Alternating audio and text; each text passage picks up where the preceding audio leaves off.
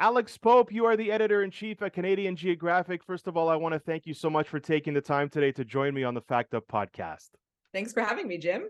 We've known each other for a good 10 years, and it's just like that since the Weather Network. One blink of an eye and a decade goes by.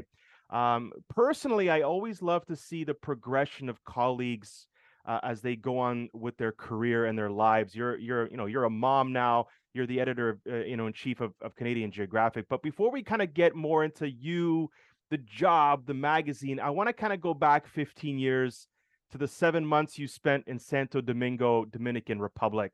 You were covering development and poverty issues back then.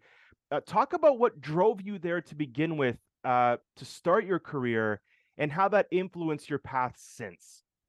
Yeah, thanks. Wow, what a great question to ask about. You know right what? off the bang.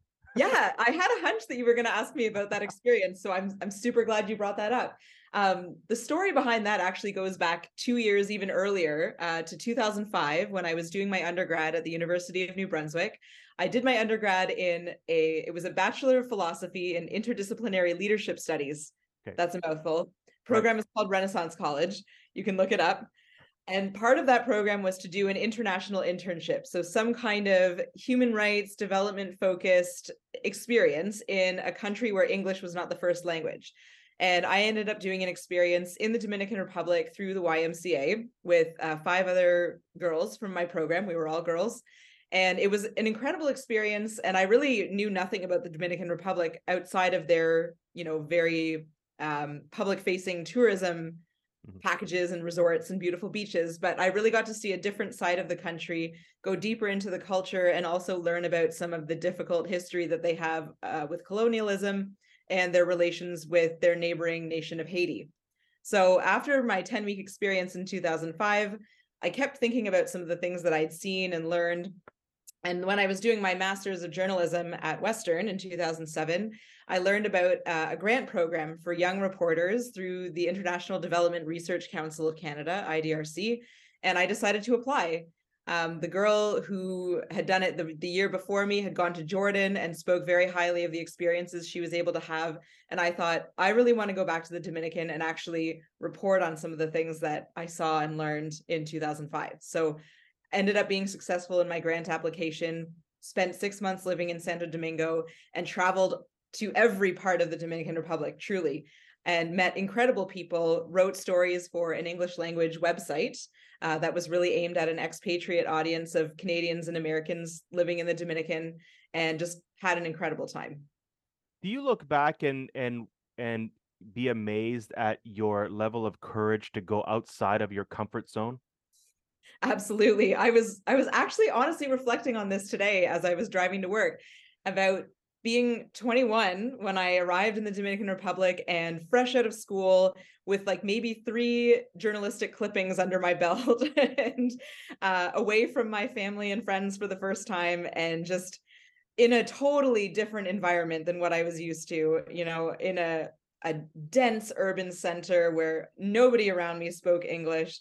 And yeah, I don't know. I think I was scared. I'm not going to lie and say that I went in with blind confidence. I was absolutely terrified, but I thought I have to do this because I know I'm going to be glad that I did. And I was. What's the biggest takeaway that you took from that experience? I think just the importance of putting yourself out there and taking opportunities as they come. In the end, that wasn't really a career launching moment for me. It was an interesting experience, but it has very little bearing on where I've ended up in my career. But I think just putting myself out there and allowing myself that opportunity to grow as a reporter and as a person, and really just, I guess, experience another culture in that way, and not through a lens as a white person, but truly trying to just listen and learn and observe and learn the language and get into the customs of the actual area. It was really powerful as a personal experience. No doubt. And there's people who won't venture outside of their neighborhood, much less outside of their own comfort zone, in a place that doesn't speak their language. They have to speak with their hands quite a bit, and oftentimes you're communicating with hand gestures and even food, right? but it's an amazing thing, and I wanted to start the podcast out with that because it's a very, for me, I feel it was a very pivotal moment for you. Even today, you mentioned that you're thinking about it and reminiscing about it even today, 15 years later. So obviously it was a big kind of stretch of importance for you in your life and your career. But talk about Canadian Geographic for those who aren't familiar with the publication. What makes it such a standout in the Canadian media landscape for both writers and readers? Well, I think one thing is the fact that we've just been around for a really long time. The magazine started publishing in 1930, so we're about, 7 years away from our 100th anniversary as a magazine, which is incredible in the Canadian publishing landscape. So we have that longevity factor. We've had almost 100 years to develop a very recognizable brand, but I also think that the stories that we publish, because we operate under a lens of geography, well, geography is everything. Geography can be anything. And so we're able to tell this really diverse range of stories and really delve into the diversity of Canada's landscapes, its wildlife, its people and cultures, and do some really unique storytelling approaches that you don't find in other magazines. Truly, like our cartography and our commitment to really stellar photography, I think, set us apart for readers and for writers as well. And of Anything? course, some people confuse us with National Geographic, so Sure, there is sure, that. sure. Anything planned for the 100th anniversary? Are you planning that big celebration starting now, or is that more of a, well, let's not plan anything quite yet? No, we're starting those discussions. We have a strategic planning summit later this year to start talking about what are we going to do for the 100th, because we went really big for our 90th in 2019. That was the anniversary of the RCGS, our publisher, the Royal Canadian Geographical Society. Right. But the magazine also celebrated all year with, in print. And so now we've got to go even bigger, figure out how we're going to do that. I'm not going to put you on the spot and talk about what you've got planned, although I'd love to know, and I'd love to be invited because I feel like that's going to be a massive party, especially among media people. But take us through the process of planning from your point of view, putting together a publication like Canadian Geographic. Take us behind the scenes. Take us into the boardroom. What do you have to think about? Who do you depend on? How do you balance budgets? How do you put this giant puzzle together? Oof, wow, that's a big question. I Take your mean, time. okay. Well, we publish 6 times a year, so that's actually not a lot of space to tell many stories. We can do 4 features per issue. And Mhm. so knowing that we have 6 issues with 4 features per issue really guides our planning process. And we start a year or more in advance. We have monthly pitch meetings as a team. It's just me and 5 other editors, by the way. I think sometimes people think that CanGeo, like Nat Geo, has a staff of hundreds of editors and copy editors and staff writers. There's 6 of us.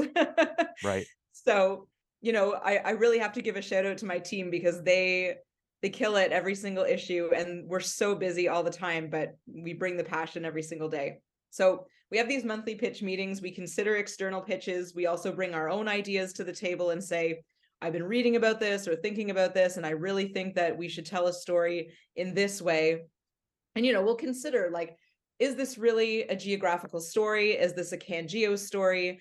What's the right way to tell it? Is a feature necessarily the right approach, or can we do this with a map? We have a department in every issue called On the Map, which is entirely driven by our cartographer, also an unbelievable guy, Chris Brackley. He's Canada's map guy. Everyone should know who Chris Brackley is. Mm-hmm. So we might look at an idea and say, I think Chris could really knock this out of the park if he can access some interesting data sets and create something really layered and a one-of-a-kind storytelling approach. We might look at something and say, well, this is very specific to a single place, so maybe we're going to put it in the police department, also front of book, about 600 words. Mm-hmm. But those shorter pieces, I think sometimes they get kind of like a meh reaction from writers, because it's like, oh, but I want to write the 4,000 word life-changing national magazine award-winning feature. But those front of book pieces are some of my favorite to read and edit, because you've got 600 words to tell a really concise, impactful story, and it's so much fun. So those are some of our favorites to edit and think about every single time. It's not a job for the faint of heart, that is for sure. And personally, every time I receive an email back from you, be it a hello or just a hey, I got your email, or even no, not this time around, it's okay because I appreciate the callback. And for those who have an ounce of understanding what it takes to put together something like that, it is truly a monumental task. So it's refreshing to know that there's only a handful of you doing such monumental work, and that I do you feel like if there was more, it'd be more problematic? I mean, I actually wish I had more staff, Okay. particularly on the digital side, because in addition to the magazine, we do have a website that we update almost daily. I'm not going to promise that we do it daily, but certainly we're at the point of 3, 4 stories a week of fresh content that you actually probably won't find in the magazine. So that's really exciting.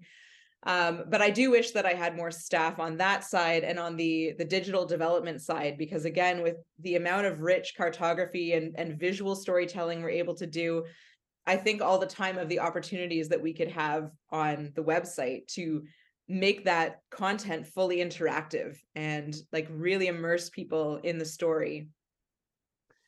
Putting together a 600-word article is no piece of cake for those watching and listening. If you're trying to, if you are a an analytical kind of thinker and writer like myself, admittedly, narrowing down to 600 words and being very tight, it's almost like packing. You want to pack your entire closet on this week-long trip, but then you have to really edit what you take and what you put in, right?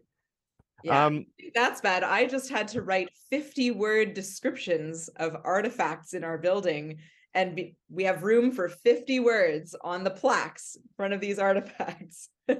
And these are like historic artifacts that were used in groundbreaking expeditions. I'm like, how am I going to describe this in 50 words? It took me a day, Jim. It took me a day to write 100 words. I believe it. Listen, that's why I had such a hard time with Twitter. I can't do it. I can't do it in those characters. And you're talking about characters now. I can't I can't have a comma count as a character. I Yeah. hear you and I feel your pain. I do. But what are your biggest challenges that you faced already as editor in chief? And what are some of the triumphs? Oh man, I think the biggest challenge has just been getting in my own head with imposter syndrome and feeling like I'm too young to be doing this. I'm too inexperienced. I haven't written a book. I've never won an NMA. When I got this promotion, I was 6 months back to work from my maternity leave. It all happened so quickly and it all felt so serendipitous that it was a little bit scary. So just kind of coming to terms with where I'm at in my career and thinking about how I got here, and hence why I reflect on my journey while I'm driving through the snow in Ottawa. Right. Um, it's been a really interesting challenge mentally to put myself in this role and like be so public facing in many ways. And just kind of dealing with my own insecurities around my journey so far and whether I deserve it enough or whether I've earned it. Mm-hmm. And I think this is a very common challenge for women, particularly in this field, just feeling like you could have put in 15 solid years of work in the background, and showed up every single day, and you still don't feel like you're good enough. Mm-hmm. Mm-hmm. It's I really admire the candidness. I love the expression of self. But does it keep you up at night? This insecurity? Sometimes, Yeah. sometimes I'll come home at the end of the day and sort of replay the day, conversations that I had, or an email exchange that felt like we were kind of moving at cross purposes, as sometimes happens in an email, and I'll think, oh, like I just wish that I had more wisdom. Hmm. But I know that that will come as I go through this journey in this role and get another couple of years of publication under my belt. um but yeah, this first year has been such a steep uphill climb in terms of just learning the ropes of the job, but also coming to terms with who I am as an editor, as a writer, as a manager, as a friend to many of the individuals in my team, because we are so tight knit. It's yeah, it's a lot. Is time will time be what you need to get over it? What would you need? to feel more secure, more yeah, man, I deserve this. I'm sitting in this chair and I'm going to decorate this office. A book deal. No, I'm just kidding. I don't know. No, I really think it is just time. I think, I'm coming up on a year that I've been officially in the role. I was interim EIC for 2 months before officially getting promoted into the role. So I think after that year mark, I'll be able to say, okay, this is really happening. It's time for me to actually put some pictures on my walls Right. and Right. It's a move lovely in. map. It's a lovely map Yeah, you've got up. thank you. Right. But talk about some of the triumphs. I mean, there's got to be plenty of triumphs as well. What are you proud of over the past Oh, year as editor in chief? every single issue that we put out feels like a triumph. The energy and excitement in the room when the new issue lands on our desks is palpable. We immediately, when people are in the office, I'm alone here today, Friday, but when people are in the office, we gather with the magazines and we flip through them and we're like, oh, this worked out so well. Oh, it's so beautiful. Oh, I can't believe it's finally in print. Because every issue feels a bit like raising a child in a Right. very compressed time frame, obviously. Right. But we really put so much effort into it, and it can be quite stressful when you're up against deadlines and issues have to go to press and you're going back and forth on different details and there's differences of opinion sometimes. Right. And then it comes out and the good feelings are just it's such a rush. It's a rush. Absolutely. There's a lot of content out there, as you know, we've been around the game for many years. That's all about, clickbait, with a focus on celebrity, which personally I'm a little over. I don't care for it. I care more about the education insight. Blame it on age. I don't know, right? But from your point of view, is there a shift happening? Is there a deeper desire among kind of the general public, hungry to learn something, not just to click on something, but when they click on something, it's kind of it enhances their lives in some way. Do you see a shift in kind of the culture of content? Yes and no. I mean, something that I think about a lot lately, especially since the Freedom Convoy sort of descended on my city this time last year, is just the problem of misinformation and the growing distrust in our society of mainstream media sources, and this desire to find out the truth, and sort of just the diffusion of the definition of truth. That's something that troubles me a lot, as a publisher, well, not a publisher, but an editor of a magazine that specializes in fact-based, objective, balanced journalism.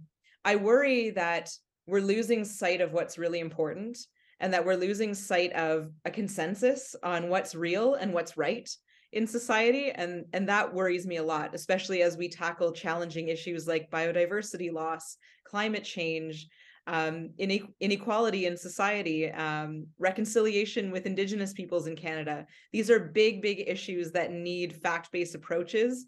And I worry that even though we're doing the work and lots of other publications are doing the work, the public has been so misdirected by the availability of differing opinions and the presentation of opinion as fact. So it's complicated. What's the work that you mentioned? For those who don't know and aren't familiar with Canadian Geographic, what's the work that you're doing and putting in to make sure that everything's cool, man?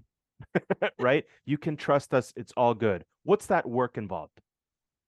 Well, it starts with the assignment. So when we get a pitch and someone says, I want to write about this facet of, let's say, climate change or habitat that's threatened by development or simply by changes, broad scale environmental changes, we have to be very careful as editors when we assign to capture the nuance that we want to see in the story. We have to go to the writer and say, we want you to speak to Indigenous peoples who have lived in these territories and on these lands and been stewards of these lands since time immemorial. That voice needs to be in there. We need you to respect the scientific consensus around climate change. There's no room for doubt when you're dealing with some of the most pressing issues that humanity has ever faced. So it starts with that. Then when we get the draft, we as a team read through it and discuss a feature story and say, is it nuanced enough? Have they spoken to the right people? Have they reflected the right voices in the right way? It's very complicated, and we have some really robust debates as a team, which is really wonderful to be a part of. It just feels very, yeah, I can't really explain it. It's a bit ineffable, but when we really get down into the weeds of a feature story, that's where the magic happens, and that's where I think we have the opportunity to meaningfully move the needle on public opinion about some of these things. And you do it by crafting a narrative that's also just packed full of facts and people who know because they've experienced and they've seen it. And it's about an ongoing conversation of an exchange of thoughts and opinions that mold responsible journalism. Exactly. Right. Well, you mentioned people. I mean, it's not just about travel. It's not just about geography. It's the people behind the story. Why is putting a face on stories in Canadian Geographic so important? Well, that's just how we are as humans. We're a social animal. We relate to one another face to face, voice to voice, and I think it's much easier to conceive of the urgency of a problem when you can see the people who are affected by it. And you can also see, on the flip side of that, the people who are working really hard and are invested in creating positive change. That feels really good, I think, when you can connect with somebody on that level, even if it's through a magazine and you might never get to meet that person or experience their surrounds yourself. Which kind of loops back to your Dominican Republic experience, where people played a central role, I assume, as well, right? Absolutely. Right. Yeah. I'm going to put you on the spot a bit. Okay. You've been at Canadian Geographic for a few years, editor-in-chief since early 2022. What direction are you taking the publication, Alex? What types of stories are you most interested in going forward? I would definitely say it's funny. Somebody said they were looking forward to the Pope regime when I took over. And I was like, there's only one Pope in this office. Yeah. So the Pope regime has really been to, I think, do more of these kind of human interest stories. I'm really excited about our publishing year coming up. We're working on our second issue of 2023 right now. And it really is getting into more of like less pure physical geography and geology, which is also really cool sometimes, but really getting into the relationships between people and place. Yeah. And wildlife. Yeah. People, place, wildlife. Yeah. That sounds great. I think regime is the wrong word. As a writer, I think regime's the wrong word. But I think so too. It sounded very authoritarian, and I was like, no, I'm a consensus seeker. I will never, rarely lay down the hammer and say it has to be this way. Right. You are not Kim Jong-un by any means. Right. Yeah. Rapid fire. 10 questions. Take your time, take as long as you want. But these are 10 questions that I find they're pretty good, Alex. I think you're gonna have a good time with these. You ready to go? I'm ready. What's your favorite music era? The 90s. Oh yeah, why is that? It's the music of my life.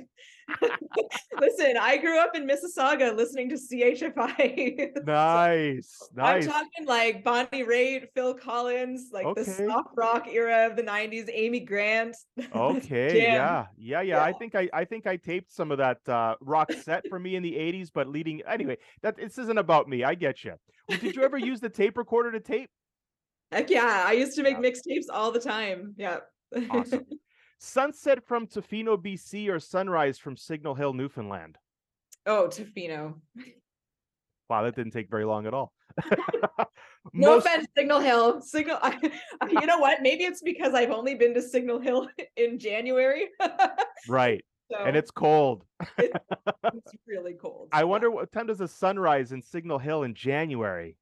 Oh man, that's got to be like 9 a.m. No, it's not that bad. It's not that bad. But the day that I went, it was like it was blowing, it was snowing. It was January in Newfoundland. Okay. Sure. Yeah. Most memorable family vacation when you were a kid? Oh my gosh, what a great question. Probably the road trip that my mom and I did from Mississauga to Calgary. We camped most of the way, stopped in a bunch of provincial parks in every province that we passed through, visited with family in Calgary, then drove home through the States, got into some scrapes with some bad weather, and my mom driving the car into like some really deep underbrush in the Cypress Hills and Wow. torching the battery. It was it was a time. It was a time. Where in the world would you go back to because of the people? The Dominican Republic. Yeah, I would love to Awesome. go back. It's been 15 years. 15 What's your, years. Whoa. yeah, right? Like Yeah. that. What's your lazy go-to meal? This is going to sound really weird, but go with it. Couscous, tuna from a can, and pickles sliced up in it and dressed with an olive oil and vinaigrette combo. Are you pregnant? No. And I was not pregnant when I invented this comfort meal. I was house sitting for my cousin in Toronto, and that was what was in her cupboards. Was this pre-TikTok? Because you could probably TikTok that and It was inspire a new this generation. pre-TikTok. This creation was circa 2011, and it's been really faithful to me since then. Wow. Yeah. I don't know if I'll try it, but I'll think about it. Do it. My son loves it. My Yeah. son loves it. I call it my concoction. Okay. So regime and concoction. Got it. Would you rather travel back in time or forward? Back in time. Back in time. Okay. Yeah. What's a place in Canada you dream of visiting, but you haven't yet? The Arctic. Okay. Is there a particular reason why? Is it the inaccessibility? Is it something specific? I mean, I would just love to see that landscape. It's so different from anything else on Earth, except Antarctica, which is even further out of reach, I Sure. think. Sure. But also, I feel like if I'm the editor-in-chief of a magazine that routinely covers the North and climate change in the Arctic, I should probably try and see it again and experience it and talk to the people who live there and understand their challenges and perspectives. So You should probably be one of the first people in line for that. I'm Right. working on it. I'm working Right. on it. Front of the plane or back of the plane? Front of the plane. Yeah. Who inspires you these days? Oh gosh. My mom. Mm-hmm. Mm-hmm. Yeah, that's totally fair. My team. Yeah, My team inspire me with the passion that they bring every day and their ideas and their compassion too for the people and the issues that we cover. sure. Yeah. Yeah. What irritates you the most about travel? Be honest. Hmm. Getting there. I'm not a good flyer, Jim. I am a super nervous flyer. I get like the anxiety sweats starting in the security line. And if we hit even like a little bump of turbulence, I'm like gripping the handrails and praying and like putting Ativan in. It's not good. There are no judgments here, and I'm sure a lot of people watching and listening would also be able to relate. For me, it's the early morning flights out of Toronto when you go through the U.S. and the gates open at God knows what time, but customs opens only 2 hours before, and you have that giant, 8 to 10 deep lineup. Oh man, that too is not for the faint of heart. Oh, I can't even with the US customs line. The number of times I have cut it to like the second of making my flight because of that line. And I'm sure you got there like the previous night too, right? No, you know what? Sometimes, and like through no fault of people's own, but like I will get booked on flights out of Ottawa that leave like half an hour to connect to a US bound flight through Pearson. And I'm like, I'm not getting there today. Yeah, I just yeah. accept it. Yeah. Alex Pope, editor-in-chief at Canadian Geographic. Thank you so much once again for taking the time today. I know you're busy, and I know that it's always a busy time of year. So I always appreciate the conversation and the opportunity. And I thank you so much for taking the time today to join me on the Fact Up podcast. Well, thanks for having me, Jim. This was super fun. Awesome. Take care and all the best going forward. Thanks, you too.